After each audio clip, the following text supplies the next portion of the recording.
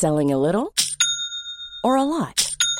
Shopify helps you do your thing however you cha-ching. Shopify is the global commerce platform that helps you sell at every stage of your business. From the launch your online shop stage to the first real-life store stage, all the way to the did we just hit a million orders stage. Shopify is there to help you grow. Shopify helps you turn browsers into buyers with the internet's best converting checkout. 36% better on average compared to other leading commerce platforms. Because businesses that grow, grow with Shopify. Get a $1 per month trial period at shopify.com/work. Shopify.com/work. Ryan Reynolds here from Mint Mobile. With the price of just about everything going up during inflation, we thought we'd bring our prices down. So to help us, we brought in a reverse auctioneer, which is apparently a thing.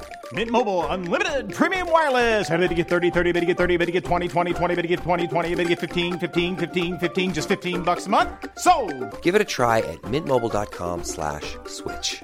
$45 up front for 3 months plus taxes and fees. Promo rate for new customers for limited time. Unlimited more than 40 gigabytes per month. Slows full terms at mintmobile.com.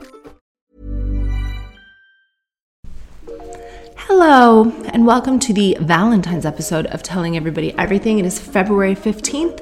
Valentine's was yesterday, and I hope that you did something very sexual with someone that you love. Maybe you went for a Galentine's route and hung out with your girlfriends.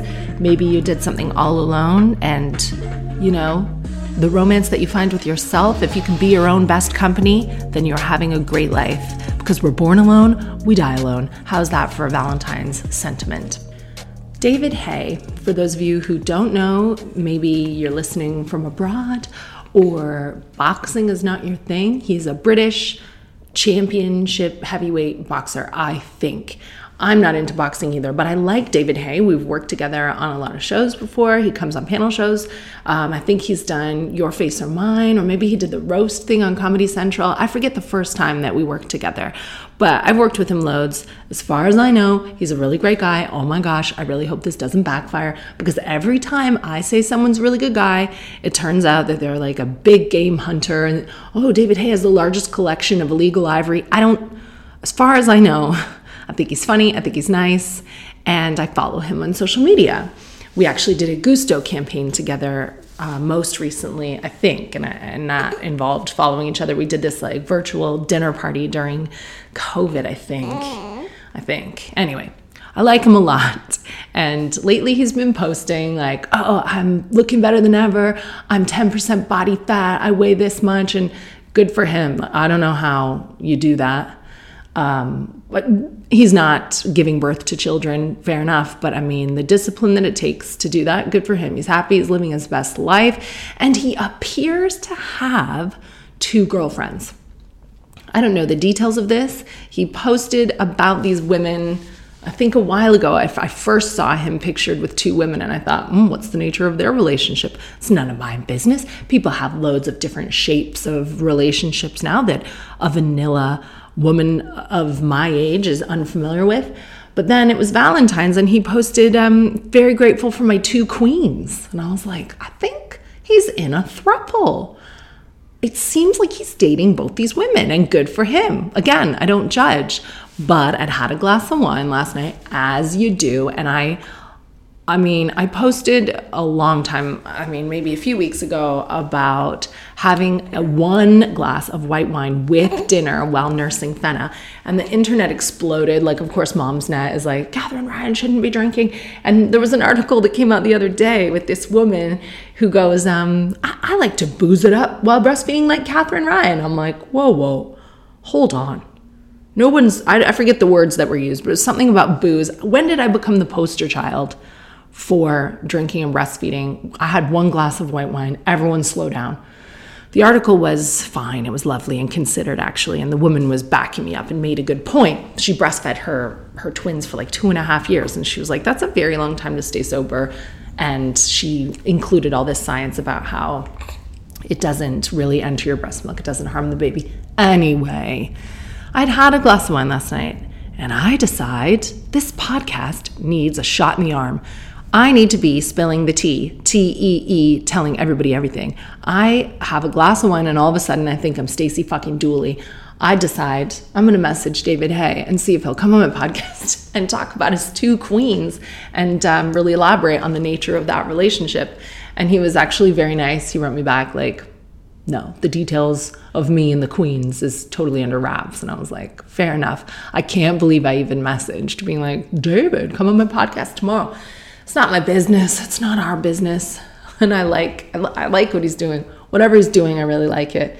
And he's like, hope you're well, hope the family's well. He's just such a nice guy, as far as I know. And if you want to be in a throuple, or maybe he's not, maybe like one of them is his nanny and one of them is like his personal assistant. And the people who help me in my day-to-day business life are also my queens. Fred is with his babysitter Miriam right now. I'm obsessed with Miriam. My favorite color is Miriam. My favorite song is Miriam. My favorite day of the week is Miriam. Miriam's the light of our lives. And I didn't want to get her because I was worried that if I had help, I'd never learn to do like 2 small kids by myself. And that has happened. Miriam is the mobility scooter I didn't know I needed. And I could never walk again. So that's happened. But I'm very lucky to have her. Anyway, David Hay, great guy. I wish I could tell you what's going on with the queens. I can't. But go look at his Instagram and admire his level of physical fitness, if nothing else. It's a new year. New Year's was last month, but I've been very busy creating and feeding and raising new life. The baby is not with me on the podcast currently, though she might come out. She fell asleep in the house. And I thought, oh, I'm going to pack her up and bring her out to the podcast studio. And then I stopped myself and I went, hang on, Catherine, she's 8 weeks old. There are other people in the house. They can watch her. If she wakes up, she'll be out here with us. But taking her out in the cold breeze, why do that? I can be away from this baby. Can I? I might go nuts. I'm not sure. So far, so good. Fenna's great. Everyone's great. We have been busy, so we didn't do a lot for Valentine's. I had Bobby's lovely nieces visiting from Canada. They are around Violet's age, so the girls had a fun time this week. They did golf camp. We went to Soho. We had a beautiful dinner. We went to Sarah Pascoe's brand new tour show. It's called Success Story. We saw that in London at the Shaftesbury Theatre. But if you go to Sarah on tour, Sarah without an H, on tour.com, you can see all her dates. She's all over the UK. She's in Leeds soon, I saw. I don't know why that one stands out to me. I was just looking at her tour dates. Oh, I know why. It's because she has a baby like I do. And I look at her tour dates and weep. But her baby actually seems, without giving too much away, but it's not my place to talk about anyone else's kids. He seems a lot more amenable than mine. He is lovely, happy, smiley. She does say that he wakes up a lot at night, but so does Fred. And Fred can be a real something to some people. Bobby was a little bit taken aback by it. We went to Sarah's baby's birthday party. He is 1 year old. She posted that on her Instagram, so I don't feel that it's a secret. Comedian Sarah Pascoe, if you don't know who I'm talking about, but of course you do. And Fred was not having the crowd of people. He was like, no. He cried. He wouldn't say hello. And he locked himself. Well, he didn't lock himself. He refused to come out of Sarah's child's bedroom. Basically, he wouldn't come out of his bedroom at his house. It wasn't even his house. He's such a diva. He's like, no, I will not be making an appearance at this party.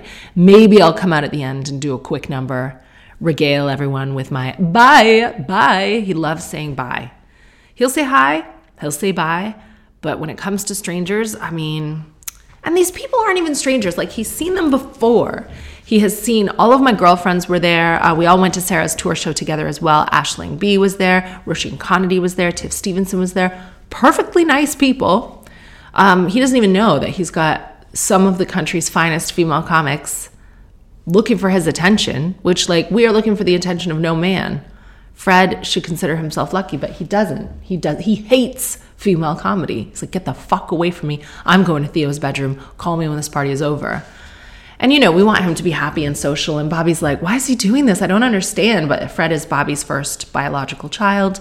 And I had to just explain to him, I don't know, my kids don't like people. Violet was the same way. And then one day when she was about 2 years old, she just turned around and was like, hi, everyone. Oh, I'm so charming and lovely. And she would go to school happily. Like, some kids cry when you drop them off at school in reception.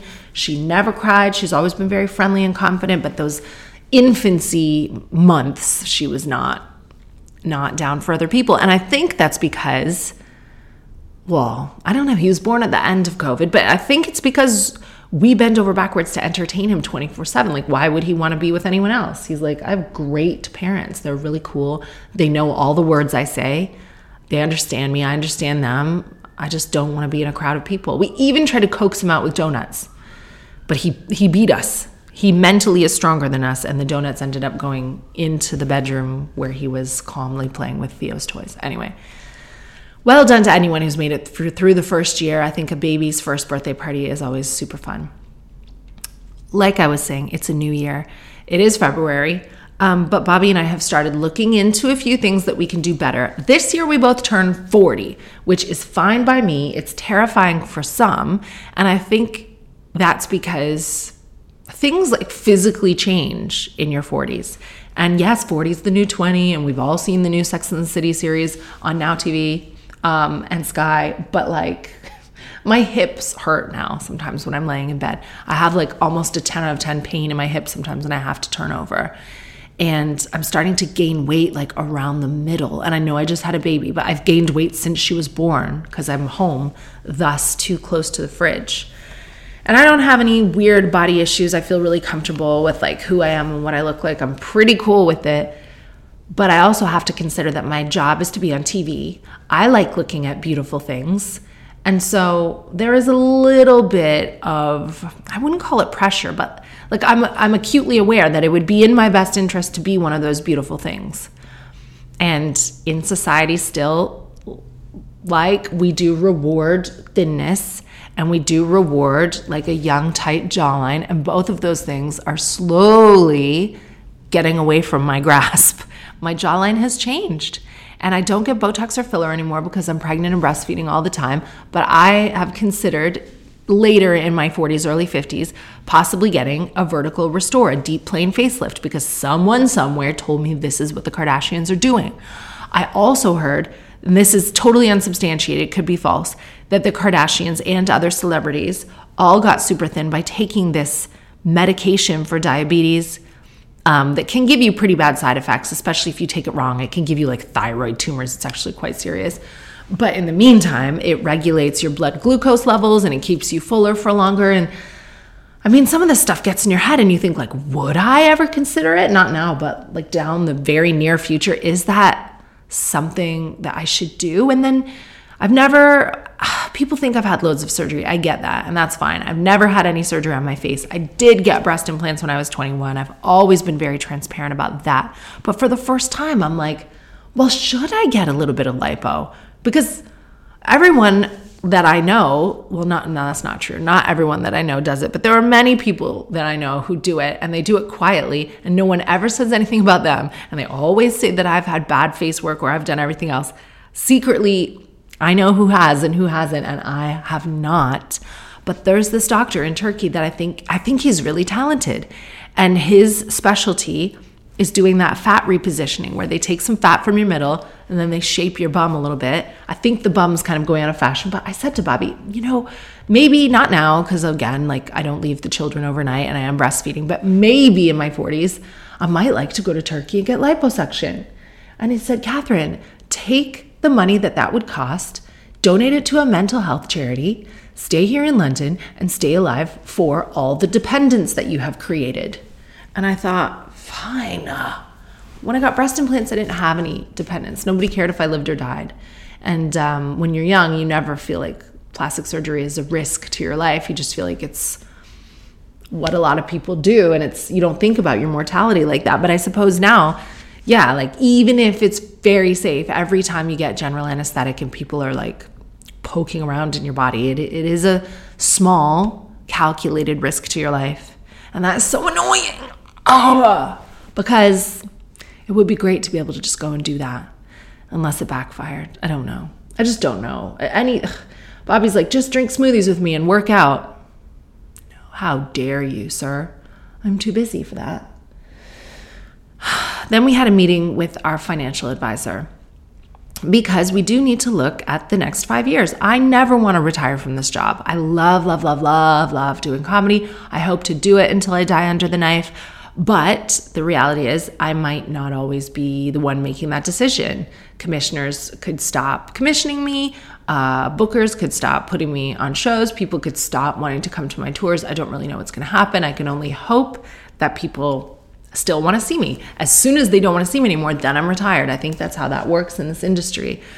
But he said, no, you should make some investments and you need to do this and that. And you need to be careful with your spending always. And I said, I have a question about my spending for our little friends at HMRC.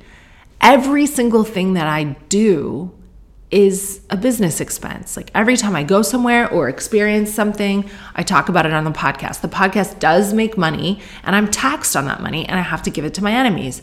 Every time I buy clothes, and I don't own a lot of clothes. I rent clothes.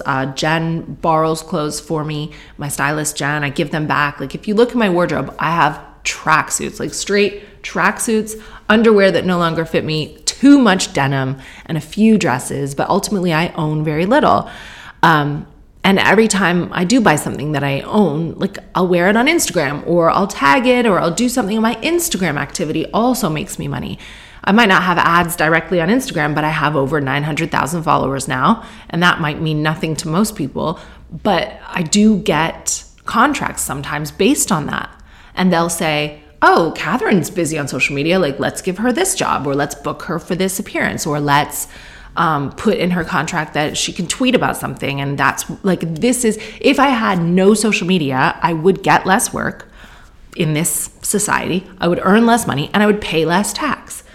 So arguably every single thing that I do is part of Catherine Ryan, the business. And how come I can't write it off? But he's so fucking strict. He's like, no, you can't write any of that off because you have like a duality where some of it's for work and you enjoy some of it in your own life. And trust me, I would have no issues paying tax if I thought it was going to healthcare, education, fixing the roads, all the services that we're all told our tax money goes to. But lately I've learned that it doesn't. So I just feel like you should leave me some of it and I can find like a nice family down the road who needs me to support them directly and do that instead. But my financial advisor said no. So I decided to make a few cutbacks of my own. And this is very controversial in my industry. And the last thing that I want to do is hurt anyone's feelings because I think that the people who work in this field are very talented and they've done a lot of good things for a lot of people. And I know that there's a place for them, but I don't feel that there is a place for them with me. And I'm talking about PRs. You might not know this if you don't work in comedy, but most of us employ a public relations person or company.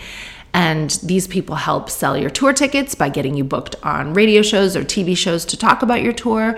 They might position you with brands. Disgustingly, sometimes they position you with a charity, and that's for PR. They'll be like, oh, it'd be really good to see Catherine aligned with some charities. It would really make her look great. And that is the most disgusting type of charity, and I hate it. Like, oh, I'll be the ambassador for such and such, and then everyone will know that I'm a good person. Everyone already thinks I'm a bitch, and there's no PR that's ever going to change that. I had a meeting today about a brand new show that I'm really excited about. And they were pitching like the tone of it. And they were like, so it'll be you being a bitch. And I was like, huh? And they were like, you know, your usual self, your usual unimpressed bitch faced you. And I was like, okay, you know, I get it. And then they kept showing examples of my face actually looking like a bitch, just being like, oh, you know, all the faces that I can now make because I'm not allowed Botox anymore. And I was like, oh, here comes the baby. Hang on. Joining me now in the Telling Everybody Everything studio, it's Fenna Grace. How long was that she, oh my gosh, Fenna, she survived 13 minutes without me. Amazing. And now we're reunited. So I was talking about PR. If you work in PR, I'm sure you might be a genius, though I will honestly say that a lot of the top losers that I used to meet on the school run were women who said they worked in PR. And I was like, PR for what? And they could never really answer. They're like, PR. I'm like, all right. And they couldn't even do PR for themselves for the day, let alone for a big company or brand. I would never trust them with my image or reputation. However, the PRs that I have employed in the past, I love them. I loved working with them. I thought they were smart. I thought they were inventive. I thought they had good strategy. And I might be totally wrong in this, but I'm not sure if there's a place for that job in my life anymore. And guess what the fuck it costs? PR. Sit down. If you're not sitting down, sit the fuck down. If you're driving, pull over. I have spent in my lifetime between, well, 0 when I'm not using it, but when I am using it, $1,800 and $4,800 inclusive of VAT in PR per month.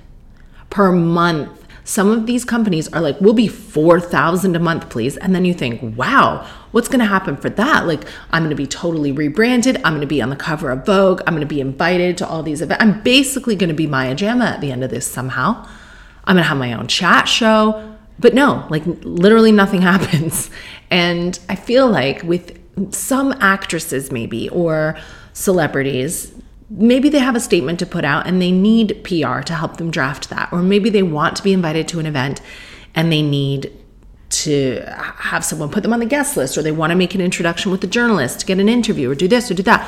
Currently, I don't want any of that. Bobby and I are staying home more than ever. And sometimes when I get invited to events, and I'm very privileged to go, and I have a lot of fun when I can get out of the house, but those people invite me to events directly. Like they email me or they email my agent. And if I have something that I want to say, I say it on the podcast or I put it on social media and I write it myself, and I don't have any advice on how or when to say that. And if I want to donate to charity, I do that quietly and privately. I just don't get it. I'm not going to be getting into any scrapes where I need some sophisticated spin doctor to get me out of it, rehabilitate my reputation. I am going to be 40 years old this year. Everyone's already made their mind up about who I am, what I am. And I don't think I can be positioned in any type of clever way. If I meet journalists, I'll meet them somewhere when I'm out. If I do a project that everybody loves, see, this is the crux of it. I feel like, take The Duchess, for example. I made The Duchess, that one on Netflix. People didn't like it as much as we hoped, and therefore it kind of just went away. If you make something like White Lotus, for example, and everyone loves it, oh, well then all of a sudden journalists reach out. They want to talk to you. They want to find out what's going on. You go to award shows, you win awards, like things like that happen. And it's based on how good your work is, not how good your PR is. I feel like maybe it used to be the other way around, but I don't. It's so mean to say because I am directly invalidating the careers of so many people. I don't mean to do that. I think a good PR person is useful for some brands, companies, people, but not, I don't think, for me.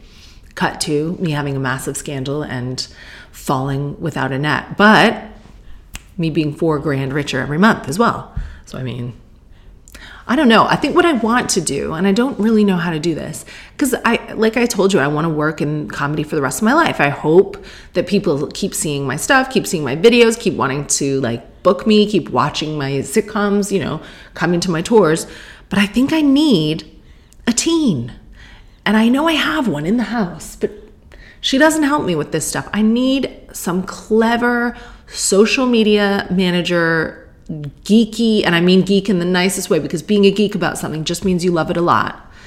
I need some 16-year-old whiz to explain to me why I have 55,000 pictures on my picture thing on the computer, and I can't export them to an external hard drive, and I don't know why they're there, and they're taking up all my memory. But I also need this teen to show me how to monetize TikTok videos and how to do that side of things. That's what I need.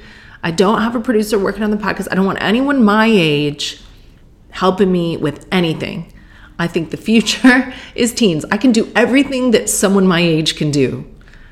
That is the hindrance in my life. I believe that I could do everything, but I just need this young mind to tell me how to branch out on TikTok, on Instagram, do that side of things. And if I spent PR level money on that, then there you go. People would always see my comedy and they would want to come to my shows. That's how I think about things. I'm sure that by now you have all sadly heard about the disappearance of a woman in Lancashire. Nicola Bulley is her name. Allegedly, she disappeared, just vanished into thin air after she'd got up for the day, got her children ready, done the school run. She took the dog for a walk, and the dog was found, her phone was found on a bench, and she just wasn't there. And everyone has been talking about this case, looking for this woman. I really, of course, as time goes on, then statistically, your chances of being found safe are lower. So I really have been putting all the vibes that I can out into the universe that she is found safe. Then the other day, I've been following the story and thinking, well, there are no clues. No one knows where this woman is. We can't find this woman. Like, what's happening? Lancashire police have faced criticism because people are like, what are you doing? Like, where is this woman? So to take the pressure off themselves, they released very personal health information about her, if it's even true. It really feels to me like sexism and a data breach at the very least. They came out and they said, it's recently come to our attention that she had serious alcohol issues off the back of struggling from menopause. What? Like, I was taken aback. I thought it was honestly a joke. It was real. They came out and actually gave health information about where they'd gathered that from, I don't know, family members or her doctor or whomever. It doesn't matter. Because now, let's say Nicola mercifully is found, and that would be great news. She's going to be like, what? You released this health info. I had a very private alcohol issue, if that's even the case. Menopause has nothing to do with me disappearing. And now my children have had to read all this about me. And if she's not found, then it's still none of our business. Like, I just think it is definitely worth investigating how and why police could say that about a missing woman. And the reason it feels like gender discrimination to me is that, so what, I'm not allowed to drink and have menopause, and then if I go missing, like, oh, it was my fault. It almost is victim blaming in a way. And you wouldn't read that about a man. You would never read like, oh, he had erectile dysfunction and he hit the bottle struggling with that. So, he probably went missing on his own accord because he was so upset about his erectile dysfunction. That would never be released. So the fact that they're able to mention things like drinking and menopause when dealing with such a serious issue as a woman's disappearance, I couldn't believe it. So Lancashire police, the police have had just a terrible run lately. And it's worrying that, I don't think anyone anywhere really trusts the police anymore since COVID things happened, but also before then, and all the violence that we see in America and sadly here as well and all over the world. And they keep going, oh, it's just a few bad apples. Well, where are the good apples? And also maybe I think I don't like apples. It's very sad. And please let this woman be returned safely. And yeah. Please listen to these messages from our sponsors, and when we return, I will open the tellingeverybodyeverything@gmail.com account and read your letters, everything you've been thinking, your questions about relationships, about yourself, about your work, about your life. If you ever want to write me a letter, that's the address, tellingeverybodyeverything@gmail.com. We'll be right back.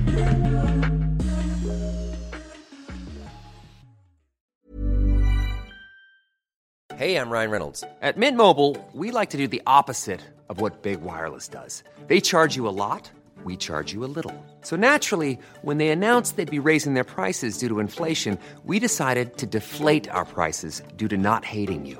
That's right. We're cutting the price of Mint Unlimited from $30 a month to just $15 a month. Give it a try at mintmobile.com/switch. $45 up front for 3 months plus taxes and fees. Promo rate for new customers for limited time. Unlimited more than 40 gigabytes per month. Slows full terms at mintmobile.com.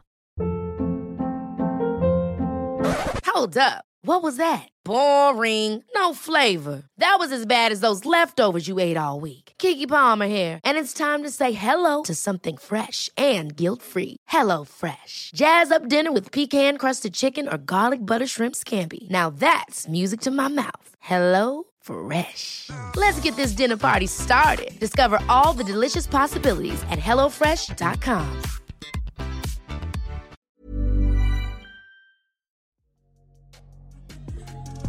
All right, Joanne curates the emails for me. That is my sister. She sends me this PDF that is so small, I think just to rub it in my face that I can no longer see. First one, Catherine, I like this new guy, but his penis is too small. Tale as old as time. Catherine, love your podcast, stand-up, TV shows, and of course, The Audacity. That is my book. I'll keep this short as possible. I know you got a lot of emails, but basically, I've been on a few dates with this guy. He's lovely. We have a lot in common, and we mesh really well. Conversation flows easily between us. He's looking for the same things that I am, which is great because guys my age, 26, are never really looking for anything serious or want to go traveling, and that's not where I'm at. The only issue is we slept together the other night and the sex wasn't great. The main reason being he has a small penis. I don't really know where to go from here. Sex is an important part of intimacy to me, but I also really like him and spending time with him. Is it superficial to feel this way? Well, certainly not shallow, but dad joke. I spend more time with him, and should I see where it goes? Your input is appreciated. Well, like 26-year-olds, I think genitalia is not severely important for that age group, is what I'm learning. Do you know what I mean? Because that's like a very superficial, like you say, part of who you are. And some people are given some sort of genitals at birth and then they identify a different way when they get older. And that's cool. And I'm happy for you guys. It's not something I had to experience when I was your age. It just wasn't as talked about or as prevalent. So I think you guys are told that you need to be less caught up on like penises full stop. Do you know what I mean? So this is a man. This person has a penis. You like to have a certain size of penis and it's not there. So can you even talk about penises with people your age group? I don't know. How small are we talking? That's very important because I have heard folklore about the micro penis, which is a penis that is essentially a clitoris. And if you haven't seen one in the wild, they're like this big. And a girl that I know dealt with one, and she kind of just licked on it and like sucked it as much as she could, and then he exploded. And she was shocked though. And like, it's all right if you're a man and that's what you have. But it's not something that we see because I guess, I don't know where women see penises except in private. Like guys see each other's penises, but we hardly ever see them. So I wish you had told me exactly how small it was because like how you can work with a certain amount and you shouldn't be made to feel bad basically. Like, okay, even if you are being superficial, should you be made to feel bad about that if that's important to you? No. It's like, look, if someone who wants to travel is important to you, then fine. If someone who wants to settle down and have a real relationship is important to you, fine. And if a big dick is important to you, then who is anyone else to tell you that you're being superficial? It's like, it's on your list. You know that this guy can do a lot of manipulation with like toys or his fingers if that's what you wanted. So what's really going on with the dick? Why do you need it to be bigger than it is? I don't know. I'm trying to think if Bobby had a micro penis, would I still love him? Yes. Yes. Yeah, I mean, okay. If it's on your list and he doesn't have it, then he's not the one. And that is an awful thing to say because boys have body issues and stuff too. And I don't think they should be made to have huge dicks, but if it's on your list, it's on your list. And it's a very intimate thing and it's private and you shouldn't feel bad about that. You need to definitely find a different reason to break up with him though. Never ever say it's the small penis. That's the last thing you can say because that's very mean to say out loud. But privately, can that be the reason? You bet it can if it's on your list. So you don't have to compromise for anything. You can find a guy that wants to be in a real relationship and wants to travel and has the kind of genitals that you're looking for. I hope that was helpful.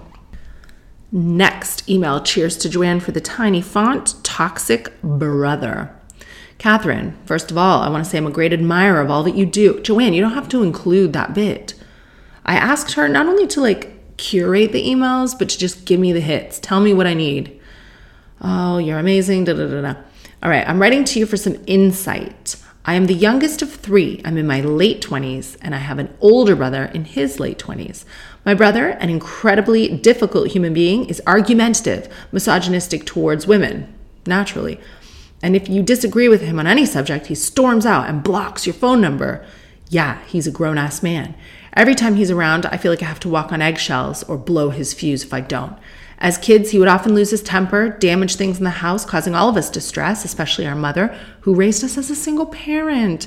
A few months ago, we were around Mom's for Sunday lunch, and he started spewing offensive comments about women in general, saying how he'd been on so many dates recently and all the women expect him to pay, all the women are so superficial, and all of them are lucky to have so much choice when it comes to dating because of apps. Men get the short end of the stick. Long story short, I wasn't having any of his BS, and I was trying to make him realize how difficult it is for women who just want to live their best life, how the patriarchal nature of our society harms both men and women. He stormed out of the house, immediately blocked me on socials, and this whole argument made my mom very upset. Now that I'm an adult, I've realized I don't actually have to hang out with my toxic brother. However, Mom is upset if we don't get along. I feel bad for making her feel bad. So my overall question is it wrong for me to block my brother out of my life, even though doing this upsets my mom? A part of me is also mourning the family unit we once had. Well, you didn't, though, because he's always been smashing shit since he was young and being quite a toxic brother. Okay. It's very difficult for a lot of people to bite their tongue. I know that I'm gifted with the ability to just sit in the face of bullshit and be like, okay, but my advice to you would be don't ask any questions. Like, just for your mother's sake, if that's your goal isn't to change your brother. You've pretty much accepted like what his views are and how he wants to behave. You don't really, you mourn that relationship a little bit. So I guess if your goal is success at the end, they say that sometimes you win the battle, but you don't win the war. I would stop trying to win these little battles at dinner and such. I would stop trying to be like, well, actually, I would just sit there, eat my spaghetti and be like, so Mom, what did you do? I would leave it for a while and not trying to change his mind, because it's too much energy for you, and it feels like he is very literally blocking it out. He's blocking your number. He's blocking you from socials. He stonewalls. He gets up. He gets mad. It's like he's not receptive to what you're saying. And then maybe in your 30s, like, you're going to live a long life. You guys are going to be 100. So like 20s, let him be an incel. And then maybe in his 30s, you can find a way in to say, oh, do you think, there's sometimes a way to introduce an idea where the person doesn't get defensive. So I don't know, like a lot of men who are really toxic, they can only view women like in terms of, oh, well, my mom, I love my mom. So if this is happening to my mom, that's bad.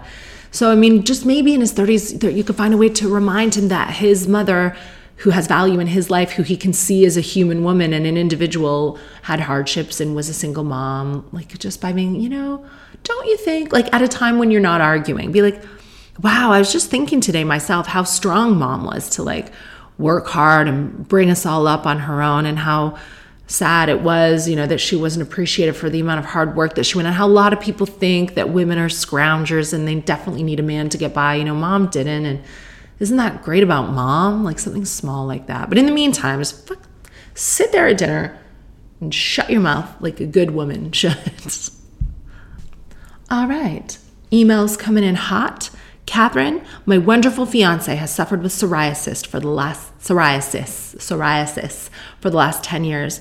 Despite receiving lots of treatments from the GP, such as ointments and sprays, it keeps flaring up, and I know it really gets to him. If it was you, what would you advise? I want to help make an action plan, exclusion diets, allergy tests, etc. You are so knowledgeable about autoimmune disease, so I would really appreciate your advice. I'm less knowledgeable than I thought. Well, or more knowledgeable than I thought. One or the other, because guess what? Get a shovel and dig this. I don't think I ever had lupus. Yeah. So I've been officially diagnosed with lupus. I test positive for anti-nuclear DNA, and I have anti-Ro and anti-La antibodies. I don't have the anticoagulant thing though, and I'm asymptomatic. So that's really weird with lupus, I think.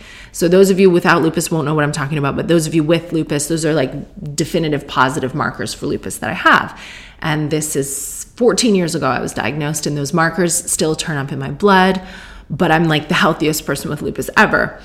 So one of you listeners last 2 weeks ago sent me a note about my red nose. So I have a red nose in pregnancy, and I always talk about, oh, in pregnancy I have this red nose, ha ha ha. But I haven't been pregnant for 8 weeks now, and the red nose is not gone. I have some makeup on it today, but it's not gone. Oh, for the listeners wondering why I'm talking about what my nose looks like, I've started doing a video of the podcast. I'm using 2 computers because I'm a boomer and I don't know how to get my microphone hooked up to this new computer. So I use this one for video and I use this one for the sound. Anyway, I have a red nose still, and it's actually getting worse. And someone wrote me a thing and they said, I think you have scleroderma or something, or it doesn't matter, but it's like a mixed connective tissue disease is what I think I fucking have now.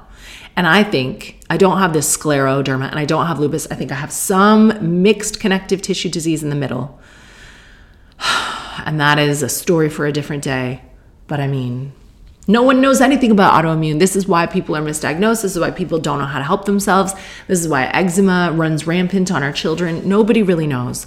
But if I had psoriasis that was out of control, steroids, maybe, I would definitely go on a gluten-free diet is what I would do. I would exclude wheat, barley, rye from my diet, all bread, all pizza, all pasta, all gluten. It's not that hard to do. I've been gluten-free for a long time. I have cheated kind of since Fenna was born, but there are apps to tell you what restaurants are gluten-free, what you can order. It feels really restrictive at first, but that's what I would do for psoriasis. For a long time, people didn't realize that psoriasis is an autoimmune disease. They were just like, I have a rash. But these ointments and creams and everything else, they're good short-term, for like reducing your symptoms, but they're putting out the smoke, not the fire. I think to put out the fire, he needs to probably be tested for other autoimmune diseases because they do overlap. And I don't know if he can get on like hydroxychloroquine like I'm on. I don't even know if that's relevant with psoriasis, but being gluten-free is definitely the first step. And trust me when I tell you, I'm going to get to the bottom of whatever mixed connective tissue disease I think I might have. And that's definitely what my red nose is from. So I either have a new autoimmune disease on top of lupus, which is totally plausible, or I have something that's like scleroderma and something that's like lupus, but potentially doesn't have a name. How fun for me.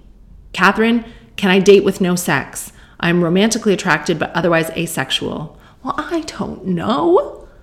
Oh, when shall I tell men that I'm not sexually attracted to them? Never. Men hate hearing that. Tell every man you meet that you are sexually attracted to him, including but not limited to Father Christmas. All right, I'm a 28-year-old woman who has never been sexually attracted to anyone in my life. This used to make me feel broken, but I've come to realize that I'm probably just asexual. Yeah, maybe.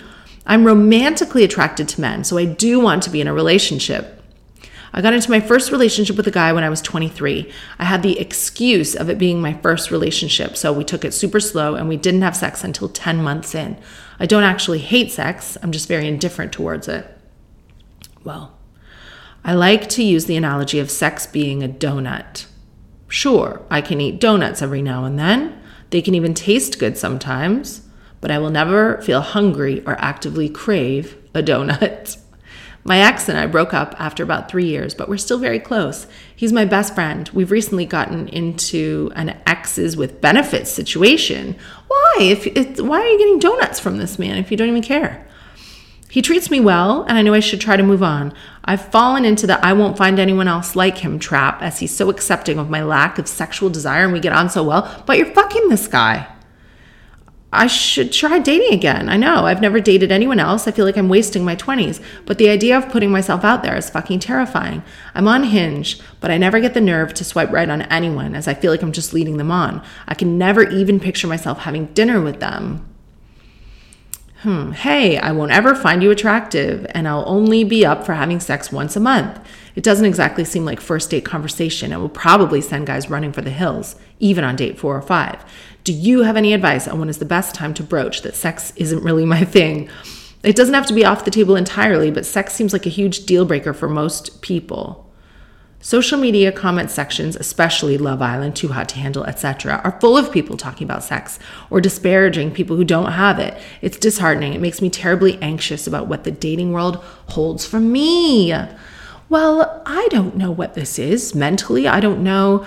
it seems like you're really smart and articulate and you know what you want, maybe it's worth talking to a sex therapist or even a regular therapist about what this actually means. And I only say that because you say it's disheartening, it's causing you distress. If it wasn't causing you distress, I'd be like, stay out there just dating people and not fucking them, because you won't be the only person who's like that. I wouldn't take the Love Island and Too Hot to Handle comment section as a reflection of real life.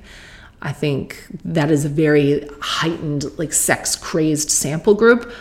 And also the way people talk online is, like, not how they behave in real life. I would say all of us end up having sex either once a week or once a month for a period of our lives anyway. So it is unusual, I think, at the start of a relationship, though, for most people. But just because it's unusual doesn't mean it's bad, doesn't mean it's wrong, doesn't mean you won't find more people like you. So my advice would be, date people because you want to, meet people romantically because that is a form of, like, connection and intimacy. And I don't know if you like kissing people or cuddling people, but I think, like, touch is really important just to regulate your central nervous system and lower your cortisol, and it's a lovely thing. And say straight away, like, I'm not a super sexual person, right away. And then you might be sat across from someone who goes, oh my God, neither am I. Another option, if you're okay with it, maybe because you're young and I don't know, you could be with someone who gets a pass to fuck other people because you're not super into it. Maybe you'd feel really jealous about that and you would hate it, but maybe you'd be fine with it because it's not for you, you know? Like, if I didn't like donuts, which by the way I don't, and Bobby was like, I love you so much, but, like, there aren't enough donuts on offer in this house for me and I really need to go out and get donuts once in a while, I'd be like, eat as many donuts as you want. I don't care. You don't have to share with me. You don't have to tell me every time you've had a donut. I won't be having donuts with you. I don't like donuts, but I love everything else about you and we don't have to be exactly the same. So those are two options that I think could work really well for you. My boyfriend teaches picking up women for a living, like the film Hitch. Catherine, please keep my name and his name anonymous if you decide to read this on your podcast. Well, it looks like I'm going to do that. Am I crazy for staying in a relationship with a man involved in the day game pickup artist industry? I didn't even know that was an industry. If you're not aware, I wasn't. Day gaming is basically a method that men use to cold approach women in the street with the aim of getting their number, a date, or even better, a shag. This method is largely being taught by YouTubers filming their interactions with random women on the street. The women involved generally don't know they're being filmed. I have a problem with that. My boyfriend is a prominent day gamer who goes by the name of someone, and this is his YouTube channel. When I met him over a year ago, he told me that he earned his living by being a magician at people's weddings. This wasn't a complete lie. He really did earn some side cash as a magician when he was younger. It's a complete lie. It's not a complete lie. Are you okay with something being half of a lie? He lied. He's a liar. When I met him, he still had a magician website to back up his claims, and his Instagram name was, and still is, this. In hindsight, it was kind of stupid to believe he made as much money as he told me he made simply by being an event magician. But as I said, there was evidence, so I'm not going to go down about myself on that too much. Good for you. We believe what we want to believe. Even if someone doesn't have a magician website, a man that I like tells me he's a magician. For a while, I think, all right, maybe. I mean, I wouldn't date him at all. Who uses that as a cover-up for some more nefarious work that they're doing? Don't worry, babe, I'm a magician. I'd be like, well, sorry to hear you're not an arms dealer. I'm out. I sleuthed. I found out he has a decent following on YouTube, but makes most of his money charging extortionate prices to men who go on weekend boot camps with him to practice their pickup skills. No fucking way. My question is, how bad is the day game industry?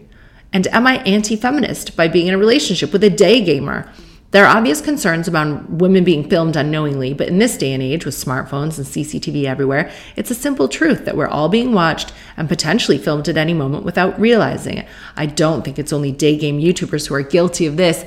Look, you know what he's doing, and he's doing it without permission, and he's filming these women, and don't try to kid yourself like, yeah, but CCTV, does he work for MI5? Is he trying to protect the city? No, he's filming women without their consent while men try to fuck them, and he's putting that online. You know that it's different. Stop. You already convinced yourself this man's a magician, and we gave you a pass on that, but now you're convincing yourself that he's hugely disrespecting people's privacy. Oh, I'm mostly interested to hear your opinion of the day game industry itself. I don't like what this guy's doing.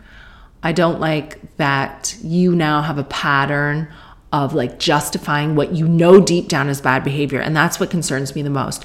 You've had gut feelings about this guy twice where you went, oh, I believed this thing that sort of wasn't a lie, but it was. And now you're like, oh, well, CCTV films people. No, your boyfriend is exploiting women by capturing their reaction on video and monetizing it, profiting from it without their permission on his YouTube channel. He runs day camps to tell men how to meet women. I don't necessarily have a problem with that. Like, I think it's good for people who might have social anxiety or who don't know how to talk to the opposite sex to have relationship coaching. But this isn't relationship coaching. This is like, let's blindside a woman in the street and try to fuck her and film it and put it online. And you know that that's wrong. And I just feel like, I just think what concerns me the most is that this guy doesn't seem to have a huge amount of esteem for women, respect for women, and you are the closest woman to him currently. I just think you've been day gamed, and I don't like it. I think you can do better than this, and I think that you just need to be with someone who doesn't make you question your inner gut. That's what I find most tricky about it, is that you've stopped trusting yourself.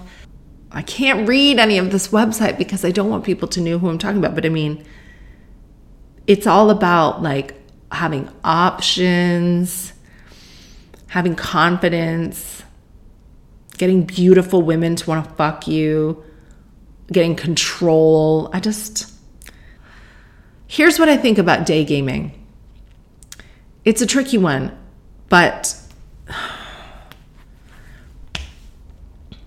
we don't have masculine programs anymore that are healthy and that are okay for anxious young guys to reach out to and go like, I want a girlfriend and I don't know how to talk to women and I'm shy and I don't want to be classified as a predator if I speak to someone and I want girls to like me. And I it's natural to want to have a romantic relationship. And girls have support networks. We talk to each other all the time and you build women up and you go, you could be sassy and you could be strong and you could be confident, you could be this, you could be that. We've been doing this now for young women and building women up to be strong. We've been saying to boys, like, you're bad and you better shut the fuck up and don't come near women. It's like, you're never going to erase the fact that there is non-toxic masculinity. Just like masculinity, like guys want to be guys and be confident and hang out with other guys and they want to have sex with women. And there needs to be a healthy way to nurture that, because if you erase that completely, then you have guys going to these like really quite sad boot camps and turning to like internet incels who tell them like, yeah, we're going to find women and bang women. And like when there's nothing in the middle, then everything's on one end of the spectrum and both ends of the spectrum are not good. So this is an interesting point, the day gaming. I think day gaming exists because there's no space in the middle where we allow men to like talk about their feelings and learn how to be in a healthy romantic relationship and don't deny them of like masculinity. You know, they've been told for at least the last decade that being masculine is wrong. It's not wrong in a positive way, and just the same way being non-binary or being anything else is not wrong. Like some guys are like, I like to go out and have lager and like look at women. I don't know. We got to find a healthy way to nurture teenage boys leading up to men. Oh, Catherine, my brother and his non-blood aunt are in love. Thanks for including non-blood in that. That really, really was settling. Recently, Catherine, my brother has admitted he has feelings for my aunt. They're not blood related in any way. My uncle, my dad's adoptive brother, married my aunt 15 years ago. My brother's 27. My aunt is 38. My aunt has been separated from my uncle for 2 years, with the divorce being finalized later this month. When my aunt separated from her husband, who was and still is emotionally and verbally abusive, She let my brother live in her house and pay rent to make ends meet. My whole family loves my aunt and has never wanted to make her feel ostracized. She's from a different country, so my brother living with her helped her stay connected to the family that lives here. After living with her for 2 years, they both admitted to having feelings for each other. I'm in my late teens. I've always seen my aunt as a second mother. I would go over to her house, play with my cousins, we'd have sleepovers. Adding to that, my brother has always wanted kids. She has 2 already, and the last one almost killed her during birth. What a dick. I want to support them as they're 2 consenting adults. Do you have any advice, as this just seems weird? Your brother's 27, and your uncle married this woman when your brother was 12. That's the bit that I really don't like. This woman has been part of the family and has known your brother presumably since he was 12. So I don't really care what age they are now. This has Renee and Celine Dion written all over it. I think if you know someone from infancy and then you grow up and marry them, even if they're adult, it's very Woody Allen. I really don't like it. And I think you're wise to think it's creepy. Like, oh, we developed feelings for each other living under the same roof for the last 2 years. Of course you did. That, like, they put pandas together and the same result happens. The greatest predictor for like romantic intimacy is proximity. So like you put 2 things in a cage and they're going to fuck. I don't like it. I would say to the family, I have like a family meeting and I'd be like, this woman knew us when we were kids and I know they're all consenting adults now and it's not illegal what's going on, but I find it personally creepy. I used to go and play over there. You were very young when she came into your life. Very young. But your brother was still young. He was 12. I hate it. I think you're right to hate it. And if it continues, then like there's nothing you can do because like you said, they're adults. But you have my support in thinking it's creepy. Catherine, our friends named their new dog our dream baby name. Oh, I'm expecting a baby. My partner and I always like this one particular boy name. We didn't tell anyone what the name is. Oh, a few months ago, one of my close friends got a dog and named him that name. We still love the name. Do I ignore it and still use it, or is it too weird? I don't see this friend often, maybe a few times a year. What are your thoughts? This is not your problem. I thought you said the name out loud and the people used it for their dog. You never said the name out loud. It's just a coincidence that the friend's dog is named this. Let me tell you a little secret about dogs. They don't live very long. So this is like a non-problem because you rarely see this family, but it's only a non-problem for like 15 years max.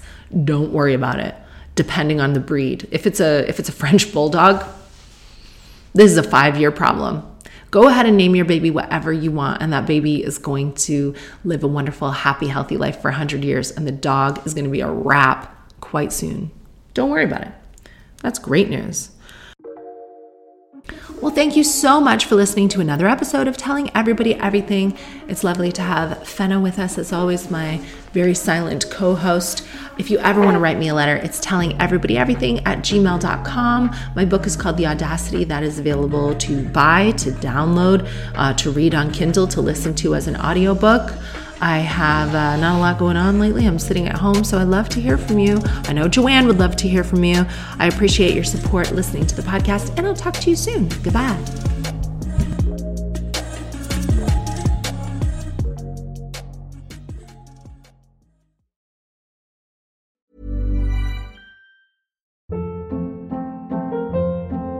Hold up. What was that? Boring. No flavor. That was as bad as those leftovers you ate all week. Keke Palmer here. And it's time to say hello to something fresh and guilt-free. Hello Fresh. Jazz up dinner with pecan-crusted chicken or garlic butter shrimp scampi. Now that's music to my mouth. Hello Fresh. Let's get this dinner party started. Discover all the delicious possibilities at HelloFresh.com.